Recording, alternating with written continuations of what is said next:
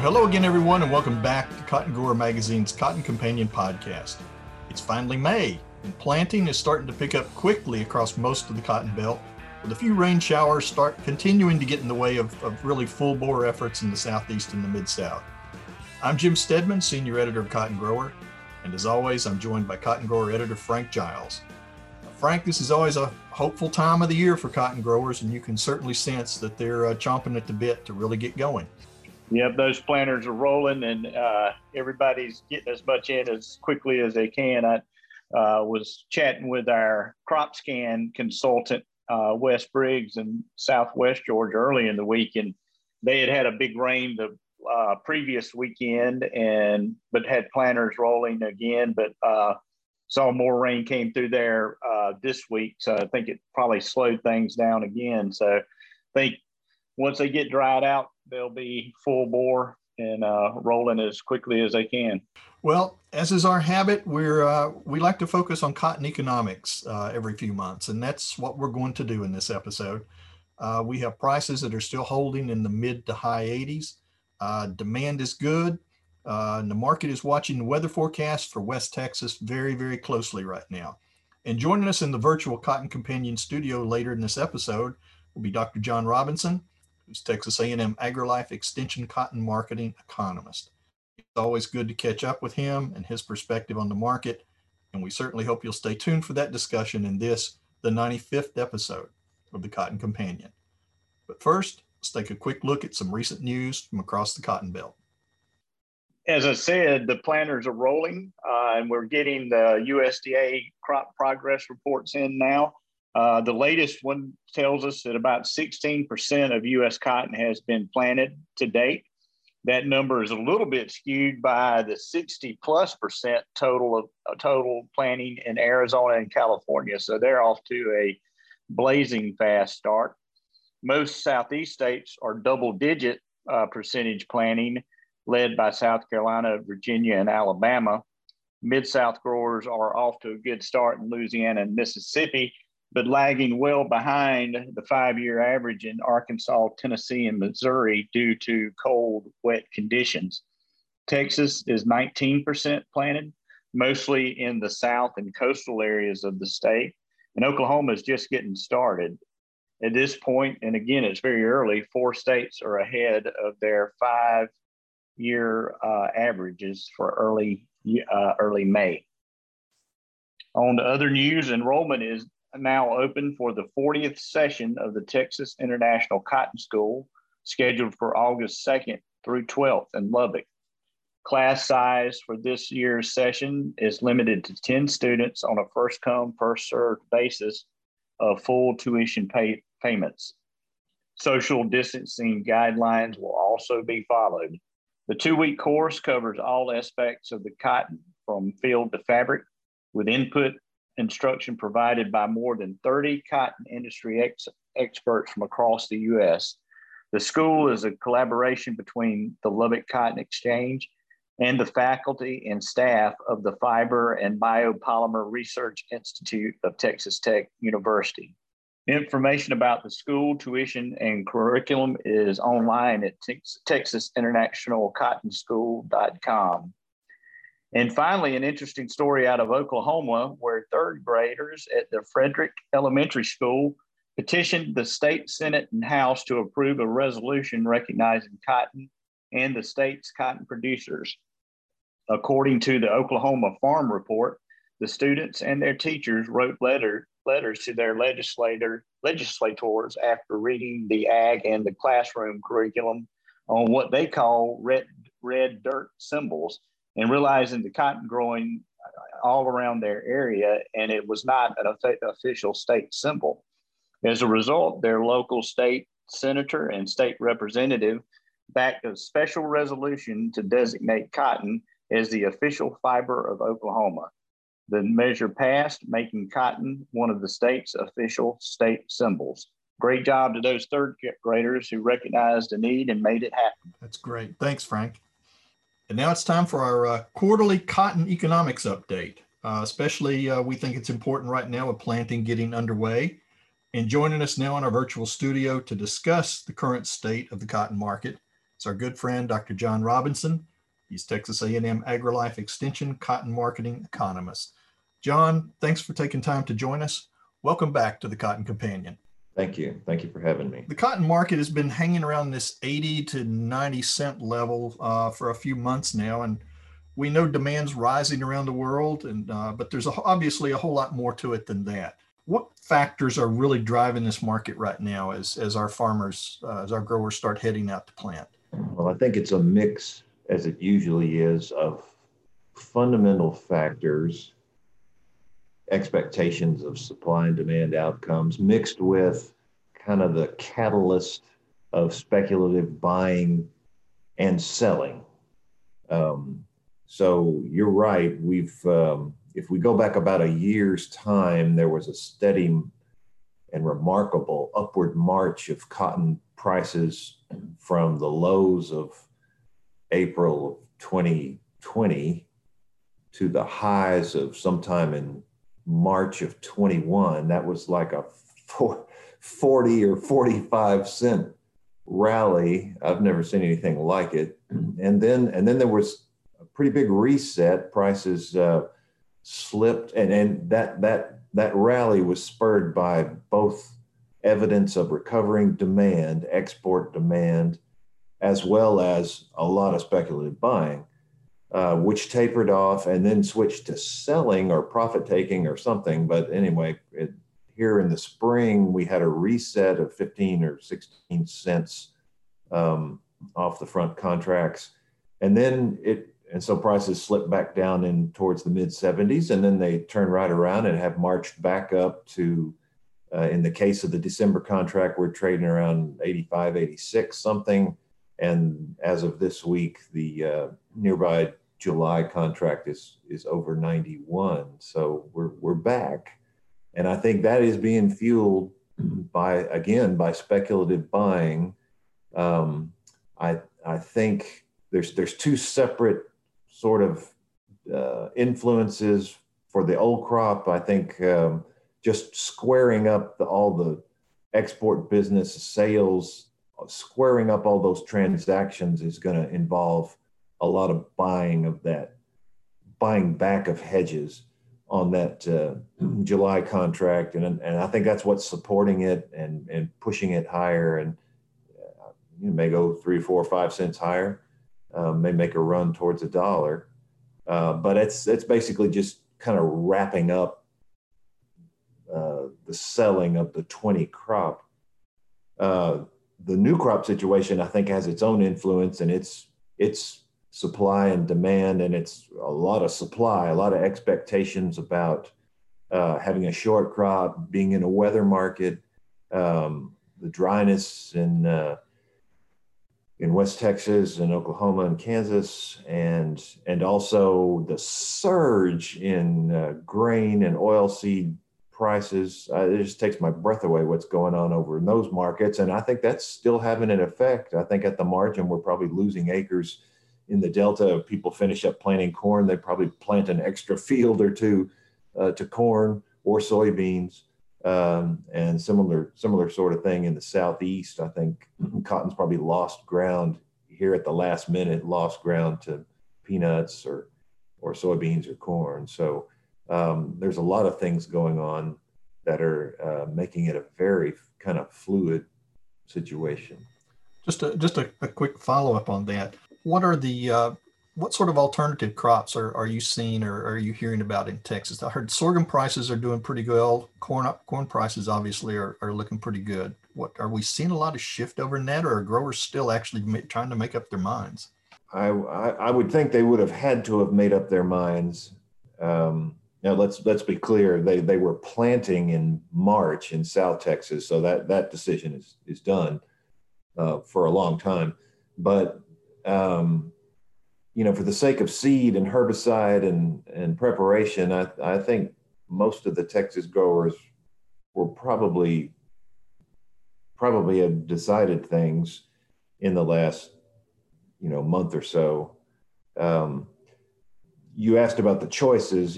Grain sorghum is ordinarily a poor sister sort of choice.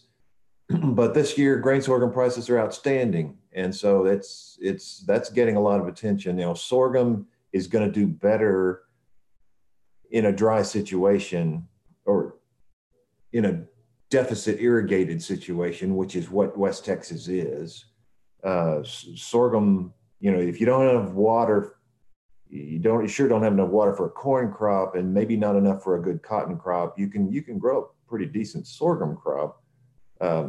So sorghum is getting a lot of attention, and at this point we just hear stories about wheat, which is the other alternative. Wheat being kept for grain, and after they cut the wheat, that they're going to come in with a very short season sorghum crop. We've heard that. It's all anecdotal at this point, and we won't really know until June. And honestly, we won't really know about whether sorghum went in the ground unless they, as an intention, they tell USDA, yeah, I've cut some wheat, I'm going to plant some sorghum. We'll have to see what the June planted acres report says. Speaking of the crop progress report, we see that the Southeast is currently a little bit ahead of average. Mid-South is still hampered by the cool and wet weather, and Arizona and California is light years ahead of everybody. What's the status for Texas right now in cotton planting? We're a few percentage points ahead of the 5-year average, so we're kind of normal. Again, Texas is such a different, varied sample from south to north. It's a different world. So, but this, southern stuff's all been planted and caught some of these rains. So by accounts that I hear, it's in pretty decent shape. One more rain in June and they may have enough to finish the crop in Corpus Christi, which is amazing. Out in the Northwest, in the plains where it's dry,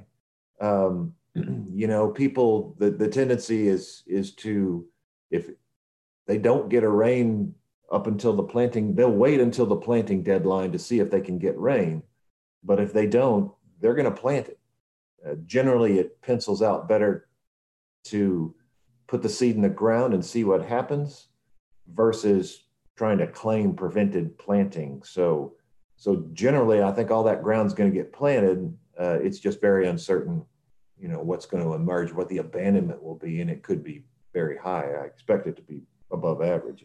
Now, I understand parts of that Northwest Texas area did get some rain over the course of the last week, and I was visiting or listening in on some conversations earlier today, and folks are feeling a little bit more optimistic. At least there's enough moisture to get started. That's what I hear too. The other thing about that is it's such a wide sample area that some people got rain, some people didn't. It's a spotty situation, and that will remain. From this point forward, some people will get showers under that cloud, some people won't, and it'll be that way from now till August.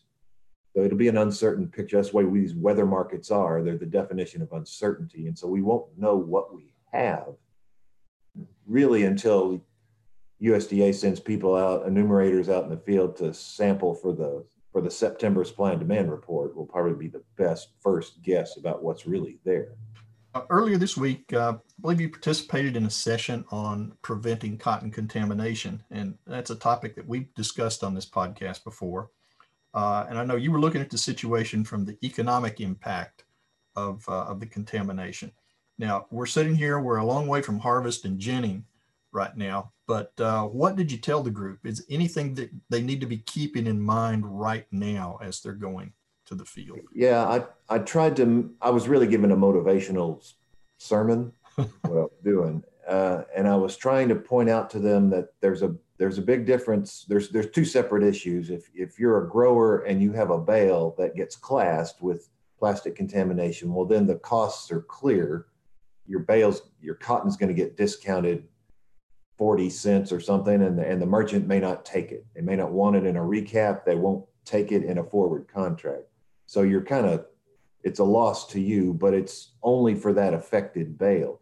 The sermon I preached to them was, if this becomes a persistent problem and an expectation that certain regions of the country are sources of contamination, well, that can come back and bite every grower every bale from that region. That's the history of those kinds of contamination issues. When a region gets a reputation for it, then all the buyers will discount all the bales by the amount that they expect to have to spend to monitor and clean up and fix that, mediate that problem, which past history, using sticky cotton as an example, it can run 2 or 3 cents. We've seen it, market evidence of discounts to regions like Arizona when they were a source of that problem, 2 or 3 cents for a couple of years on all the bales from that region. And so I was pointing out to my audience that you really, really don't want that to happen. South Texas has the reputation of being the first new crop in North America. And it's usually, if they have decent enough weather and dodge the hurricanes, it's good quality stuff. Mm-hmm. And that's the reputation they want to maintain for that region, and not that it's the highest source of plastic contamination in the country, which unfortunately it is. As growers are heading to the field right now, what do they need to be keeping in mind? How many, how active are they right now in the futures market and in getting things squared away? And what advice would you give them right now, looking at where prices are? Yeah, this is a difficult kind of year to talk about marketing because there is so much above average production risk, particularly if you're a dryland grower. It's really hard to even hedge something that you may not get any bales from. That kind of messes up the hedging formula. It certainly messes up, puts a huge risk if you're contracting bales, before you've harvested them. So that's a real issue. Now, having said that, what I'm telling people is I think this is an opportunity this year for high prices, profitable prices, and typically the highest ones of those ranges happen between now and July. So if a grower had a reasonable, minimal expected level of production that he could contract in advance or hedge in advance, they might think about doing that. Otherwise, the growers, and the majority of Texas growers, sell through a marketing co-op like PCCA, and that's probably the best production risk option that the grower has, because PCCA essentially it's an acre contract, and PCCA is assuming that production risk. So in a year like this, that's a very beneficial tool for growers to have to avail themselves of that. Well, John, with that, I think we're going to let you get back to your regular daily business of watching the cotton market and trying to predict what it's going to do. I'm going to my next Zoom call after I answer that phone call. Anyway, as always, thanks for taking time to join us today. And here's hoping that Texas will get some helpful rain and we can keep those smiles growing on our growers' faces at this point. I'm all for that. Thank you for taking the time to chat. Thanks, John. Thank you, John. Once again, that's it for this episode of the Cotton Companion Podcast. As always, thank you, dear listeners, for joining us. If you like what you hear on the Cotton Companion, please be sure to spread the word and tell your farmer friends about this podcast. And here's Miss Diane to tell you how you can find us. You can find the Cotton Companion in 3 easy ways. First, go to cottongrower.com/companion, or simply click the podcast tab at the top of the homepage. Second, subscribe to our channel on iTunes or wherever you find your podcasts these days. And 3, sign up for our weekly e-newsletter, the Cotton Grower e-News, that's delivered to your email inbox every Tuesday morning. You can do that by going to cottongrower.com/subscribe. Also, be sure to follow Cotton Grower on social media. We are at Cotton Grower Mag on Twitter. And on Facebook, you'll find us by searching for Cotton Grower Magazine. The May issue of Cotton Grower Magazine is now in the hands of the U.S. Postal Service, and that should start showing up in your mailboxes within the next week. And as always, be sure to check cottongrower.com for the latest up-to-date cotton news. The Cotton Companion Podcast comes to you twice monthly, and it's produced by Tyler Hatch and Kim Henderson, our talented colleagues at the world headquarters for Meister Media Worldwide in lovely Willoughby, Ohio. My name's Jim Stedman. His name's Frank Giles, and we'll be back with you in 2 weeks with the next episode of the Cotton Companion. Until then, stay safe and get those planters rolling. Yeah, he works and he works and he works and he works all day. God made it for him.